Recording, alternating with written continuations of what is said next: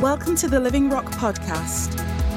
It's so good to be together, and thank you for joining us this first broadcast of this new year. We've got used to doing things a little differently, and this morning's no change to that. We're introducing a new year when we'd normally be talking about some details and some dates and some programs and plans and projects, and really there's not a lot of detail in our diary at the start of this year.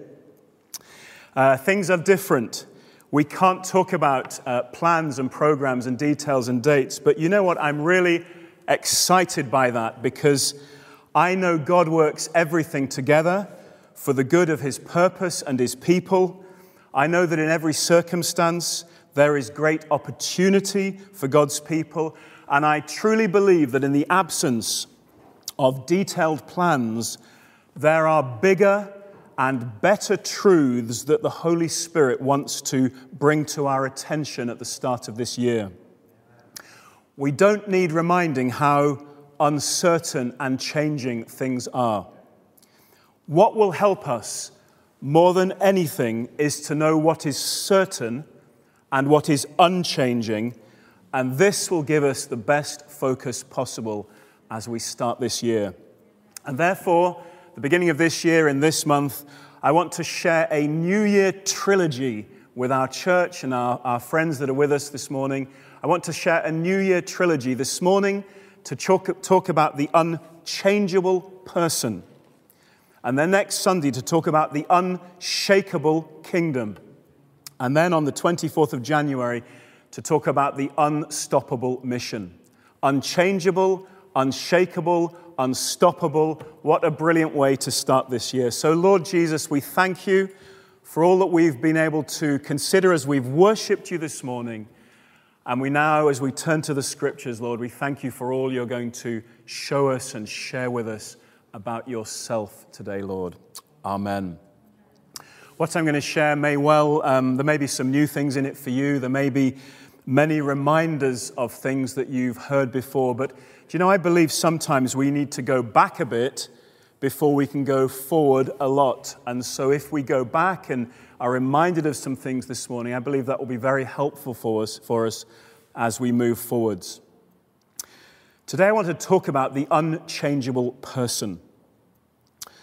At this time, more than ever, our lives need to be anchored in the unchangeable person. I want us to stop and see Jesus this morning, that we would be deeply rooted, that we would be firmly founded, that we would be secure and certain at the start of a year in which I believe God is going to allow us to experience a great surge of new life and new people and new possibilities in and through our church.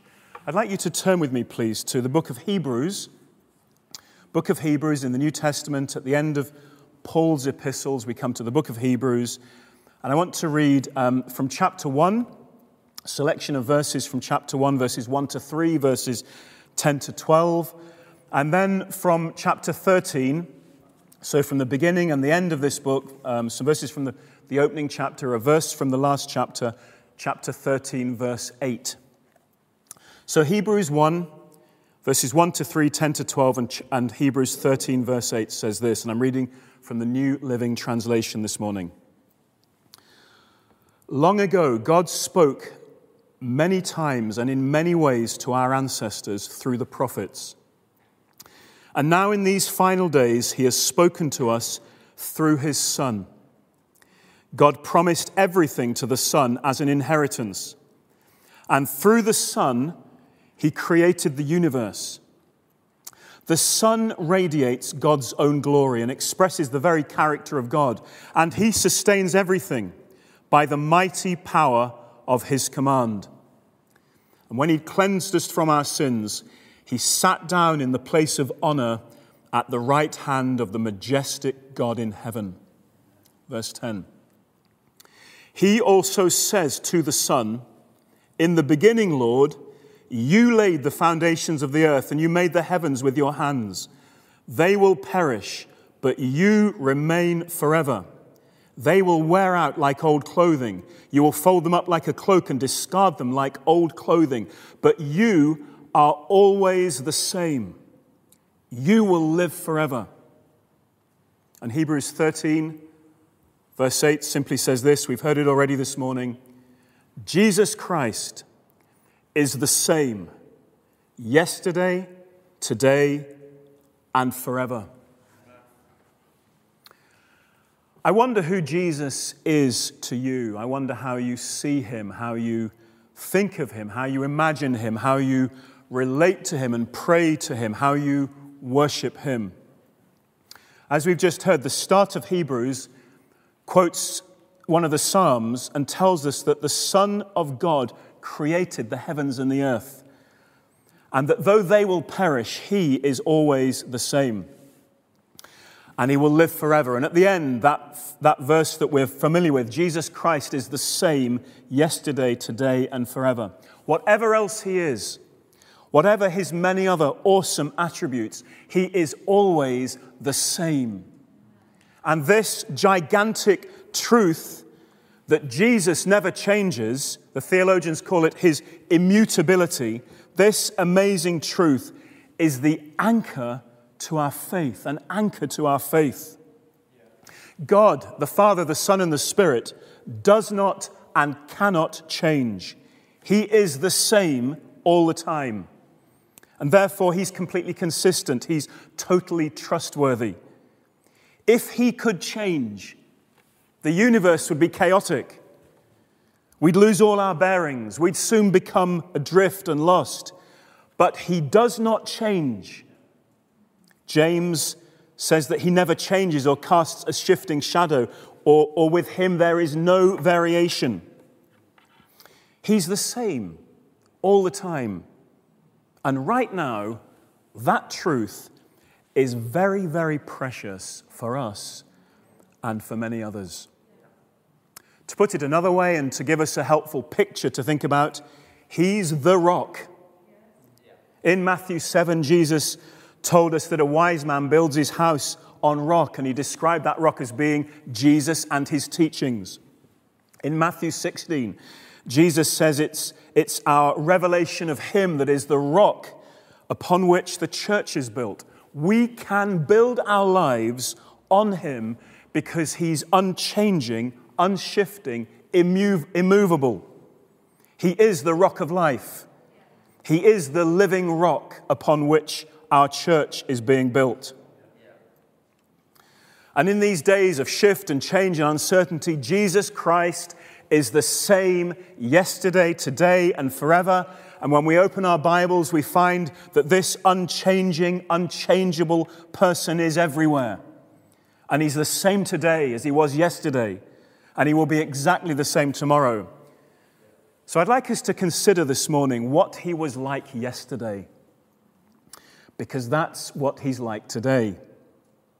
And first of all, I want to go right back to the beginning of yesterday's, to the very beginning. And I want us to understand that the Son of God did not begin to exist at Bethlehem that first Christmas. That was when he took on flesh. But he'd always been, and he will always be. He is eternal. And it's through him, as we heard in Hebrews, it's through him, through Jesus Christ, the eternal one, that all of creation came into being. The scriptures repeatedly assure us of that. Revelation 3 verse 14 in the Holman translation says, he is the originator of God's creation. Jesus Christ, the Son of God, is the originator of God's creation.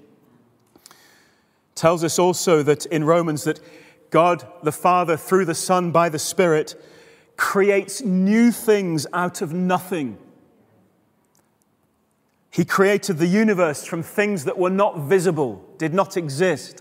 And he creates things, Romans 4:17, out of nothing. And he sustains all that he creates. And I want to tell you, church, he is the same today. He creates by his word, and he sustains all that he creates. And he can do a creative work in our lives, in my life and in your life. He can work miracles that defy logic and reason and science and nature. He can do new things. He can answer prayer. He does answer prayer. He creates something from nothing. And maybe this new year is a time to put the past behind us, to put past disappointments behind us, and embrace new possibilities and new expectations, because I know that Jesus is the same yesterday and today and forever. And then let's go back to the yesterday of the Old Testament. And there we discover that even before the incarnation, even before he took on flesh and walked the earth as a man, even before he was born in Bethlehem on that first Christmas, it seems that the Son of God visited the earth, appears to appear to his people at different times and in different ways. And some of these theophanies, as the theologians call them, some of these theophanies are a bit more definite and a bit more certain than others. But let me mention just a few. And you can look at these and study them later if you're caught by them. When Abraham returned from battle and met Melchizedek, Genesis 14, Hebrews 7 interprets that for us, and he tells us that Abraham met the King of righteousness, the King of peace, one having neither beginning of days nor end of life, one resembling the Son of God. And then when Abraham climbed up Mount Moriah to sacrifice his one and only son, he was intercepted by the angel of the Lord, who provided an alternative sacrifice. And in John 8:56, Jesus himself tells us that Abraham saw the coming of Christ. When Hagar, Sarah's maidservant, when Hagar runs away from Sarah in Genesis 16, it tells us that the angel of the Lord finds her and sees her and speaks with her. And Hagar calls that place the well of the living one. I can't help but wonder if she met the Christ. And when Jacob wrestles with a man, it says, a man who blessed him and changed his name and told him he'd prevail in Genesis 32, it says he knew he'd seen God face to face. And I see the parallels between that story in Matthew 16 where Jesus blesses Simon and changes his name and declares the church of God will prevail. And when Moses stood on the holy ground at the burning bush, it says the angel of the Lord appeared to him, and God spoke and called himself I am, and commissioned Moses. And in Hebrews 11 and verse 26, it confirms for us that Moses' ministry was inspired by the Messiah. Make no mistake, Jesus was with Moses and all of God's people as they went through the wilderness, because in 1 Corinthians 10 verse 4, Paul assures us that the rock that was with them in the wilderness was Christ. And again, when Joshua finds himself face to face with the commander of the Lord's army, he must also remove his sandals because he's standing on holy ground. And when the angel of the Lord appeared to Gideon and to Samson's parents in Judges, and in the second instance it says his name is too wonderful to understand. And each of those, Gideon and Samson's parents, they put out an offering on the end of a rock, and it's consumed by fire. And they both declare that they've seen the Lord face to face. And how about the Apostle John, who tells us in John 12, verse 40, that when Isaiah saw the Lord, or at least he suggests this, when Isaiah saw the Lord high and exalted in that time after King Uzziah had died, John tells us in chapter 12 that it was the Messiah's glory that he saw. And wait for this one. This is the last one I just want to mention. When Daniel's friends, Shadrach, Meshach, and Abednego, are thrown into the fiery furnace for refusing to bow down to the idol that Nebuchadnezzar had made, the king looks into that furnace and he sees a fourth man one like a son of the gods in the furnace with them. Daniel 3, verse 25. Surely this is the Christ, alongside his followers, in the furnace, in the toughest of challenges, ensuring that they will come through unharmed. I believe, at least in some of these, if not all of them, this is Jesus. This is the Son of God visiting the earth before his incarnation to find and meet and intervene and provide for his people. And just as he was yesterday, he is the same today. For you and I, he meets us on the mountain when we wonder whether his promise can be fulfilled, or when we find it a struggle to offer our sacrifice of praise. He meets us there. And he sees and finds us when we're on the run from confusing circumstances. And he blesses us and gives us a new name and a new identity and reassures us that we'll prevail. And he meets us when we stand on holy ground, and he speaks with fiery zeal. And he's with us in the wilderness to provide and refresh us. And whatever calamities occur in the world, he is always highly exalted and his glory fills the heavens.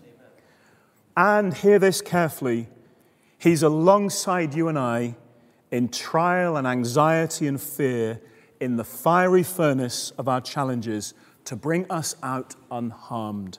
Our Jesus is the same yesterday, today, and forever. And then in the yesterday of the New Testament, when he'd laid aside his divine privileges and when he'd taken on human flesh, Jesus himself declared, and you can turn to this in John 8:58, Jesus himself declared, I assure you, before Abraham was born, I am. Do you hear that? Before Abraham was born, Jesus says, I am. Jesus is eternal, the pre-existing, eternal I am of that burning bush. And John, the apostle that Jesus loved so much, records 7 statements that Jesus makes to expand upon this. The I am statements. He says, I am the bread of life. John 6:35. Sustaining, nourishing, providing, refreshing, satisfying us. In John 8, verse 12, he says, I am the light of the world. He exposes darkness. He banishes darkness. He removes fear. He makes things plain. John 10, Jesus said, I am the door of the sheep for the sheep. He gives us access to the Father. He guards and protects, as the shepherds would have done with that door in front of the sheep. He guards and protects and keeps us safe. He keeps predators out, snakes and wolves. In John 10, Jesus says, I am the good shepherd, caring, leading, feeding, healing, totally devoted to his flock. In John 11, he says, I am the resurrection and the life. He carried our sin and sickness. He triumphed over death. He empowers us now to live spirit-filled, overcoming resurrection lives. In John 14, Jesus says, I am the way, the truth, and the life. He's all wisdom. He's the answer to every dilemma. He's the key to every breakthrough. And I just want to say this, it's vital we stay away from all deceptions. Beware any ministries that draw attention to themselves, and be very careful what we watch or listen or absorb in these days. We must stay on the rock. In Hebrews 13, we read verse 8 earlier on, but this is verse 9. Attached to verse 8, Jesus Christ is the same yesterday, today, and forever. So do not be attracted by strange new ideas. Your strength comes from God's grace. And the 7th I am statement in John 15, Jesus says, I am the true vine. He joins us to himself. He joins us to one another. His life flows through us. He enables us to be fruitful all the time. This is Jesus, the great I am, the Son of God, the Christ, who is the same yesterday, today, and forever. And I encourage you, church, to embrace these truths for you and your family at the start of 2021. He was and is our bread of life, feeding and refreshing us. He was and is our light in the world, expelling all fear and bringing hope. He was and is our door, guarding and protecting us. He was and is our great shepherd, loving and caring for us. He was and is our resurrection life, giving us overcoming life. He was and is our way and our truth and our life. He brings clarity, he brings wisdom, and he was and is the true vine, our true vine, drawing us close and making us fruitful. He is the unchangeable one, and he is the same yesterday, today, and forever. I want to say to us this morning, he's the same this year as last year, or as your best year ever. He does not change. He's the same day and night. He's the same in the winter and in the summer. Whether you're mourning or dancing, he's the same in sickness and in health. When you're up or if you're down, in lockdown or not, in pandemic or not, in crisis or not, whether we are gathered or scattered, he never changes. He's the same in every season of the soul. However you feel, he doesn't change when you change. He doesn't deviate when you go off track. He cannot love you any more or any less. He's always good, all the time, always the same. He's the same for me as he is for you. He has no favorites. He's the same in Kenya as he is in the UK. He's the same whichever party's in power. He's the same whichever president is elected. He's the same whichever nations are raging. He's just the same today as when he created all things, and when he appeared in the Old Testament, and when he walked on the earth in the New Testament. He was all sufficient for Abraham and Moses and Daniel and their friends. His friends. He was all sufficient for Peter and Paul and John. He's all sufficient for me, and he's all sufficient for you. He never changes. He's the same yesterday, today, and forever, and he's totally committed to you. And therefore, we can anchor our lives to him. We can build our church on him. We can find total security in him. We can trust him. We can tell our friends about him. This year, as always, there's a rock on whom we can stand. And he is unchangeable. He is the one that is the same yesterday, today, and forever. Unchangeable. And that changes everything. And it brings me to the very last book of the Bible, the book of Revelation. And to the Apostle John's vision of Jesus. John is an old man by now. He's reckoned to be the last surviving of the 12. John knew Jesus as well as anyone. He'd spent 3 years with him. He was one of the closest. Jesus did some of the most amazing things with Peter, James, and John present, one of those three. He'd seen Jesus transfigured, changed before his eyes, dazzling on that mountaintop. He was loved by Jesus. He often describes himself as the disciple that Jesus loved. He's the one who lay his head on Christ's chest on that last Thursday night together as they shared the supper. It was to John that Jesus entrusted his own mother. John knew Jesus as a friend, and he knew him as the great I am. He's the one that recorded all those statements, and Jesus said who he was. And yet listen to this description of this aged man now, John, coming face to face with his friend, with the great I Am once again. John, in Revelation 1, I'm going to read verses 9 to 18. I, John, am your brother and partner in suffering and in God's kingdom and in the patient endurance to which Jesus calls us. I was exiled to the island of Patmos for preaching the word of God and for my testimony about Jesus. It was the Lord's day, and I was worshiping in the Spirit. And suddenly I heard behind me a loud voice, like a trumpet blast. And it said, "Write in a book everything you see, and send it to the 7 churches." Just moving on a bit. It says, when I turned to see the one who was speaking to me, I saw 7 gold lampstands. And standing in the middle of the lampstands was someone like the Son of Man. He was wearing a long robe with a gold sash across his chest. His head and his hair were white like wool, as white as snow. And his eyes were like flames of fire. His feet were like polished bronze refined in a furnace, and his voice thundered like mighty ocean waves. And he held 7 stars in his right hand. Goes on to say these represent angels.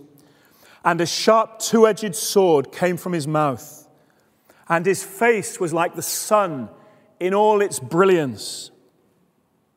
When I saw him, I fell at his feet as if I were dead. But he laid his right hand on me and said, "Don't be afraid. I am the first and the last. I am the living one.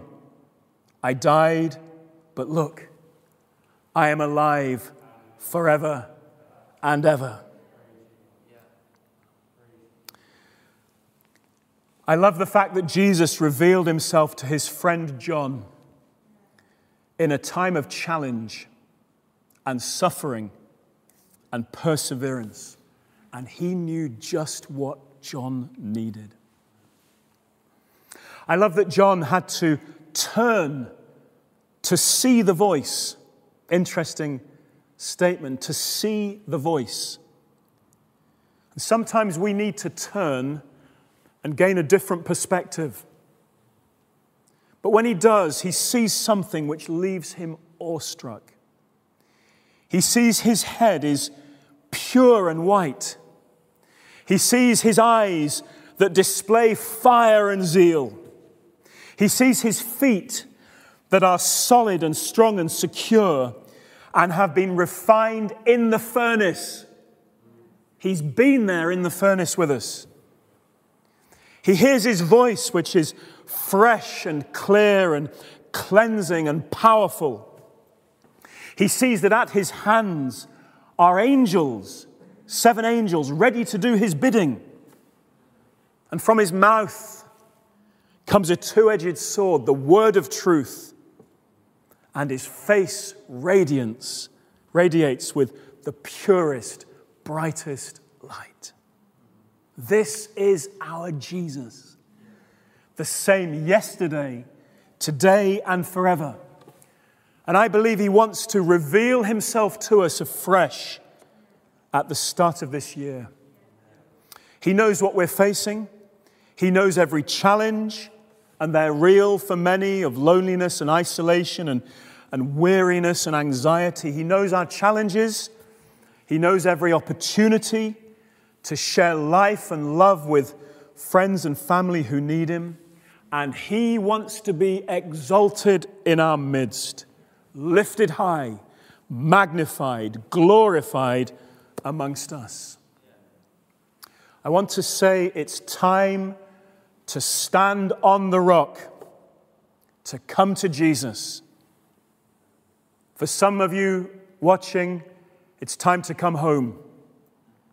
It's a time to be standing firm, to be secure, to draw close, to find Jesus in the Word, to worship him at home, to talk with him in prayer. And I pray that our clear focus this year, the dominant thing in our thoughts and in our conversations, the dominant thing in our thoughts and conversations, the dominant person in our thought and conversation will be Jesus, the rock, the unchangeable one, the great I am, who is the same yesterday, today, and forever. The next couple of weeks, I'm going to share more of what I believe this means for us this year. But my appeal this morning is that we come to him, that we stand on a rock.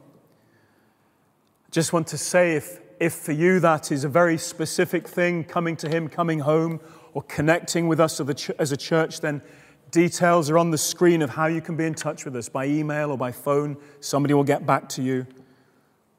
But as we finish this morning, I'm going to invite the musicians and singers back. I want us to sing a golden oldie, which seems to be so appropriate this morning. A song that Deborah and I sang the first Bible week we ever went to in 1985. It says, Jesus, we enthrone you. We proclaim you our King. Standing here in the midst of us, we raise you up with our praise. We're going to sing that together. I want to encourage you to stand in your homes, in your living rooms. As we stand, those of us here in the building this morning, we're going to stand, going to enthrone Jesus. It's not that we make him king, he's already king. But we do acknowledge he's my king, he's my Lord. I give my life to him, I enthrone him. And as we do that this morning, we'll be closing our gathering. Say, Jesus, we enthrone you this year in our church. Yes. We raise you up with our praise, Lord. Yes, Lord. Lord, you're standing in the midst of us.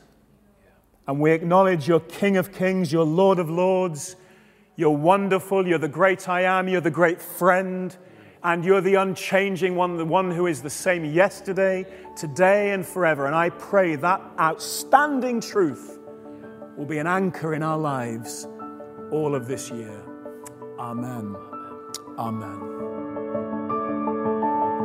Thanks for joining us today. Search for us online and get information about upcoming events and more great teaching.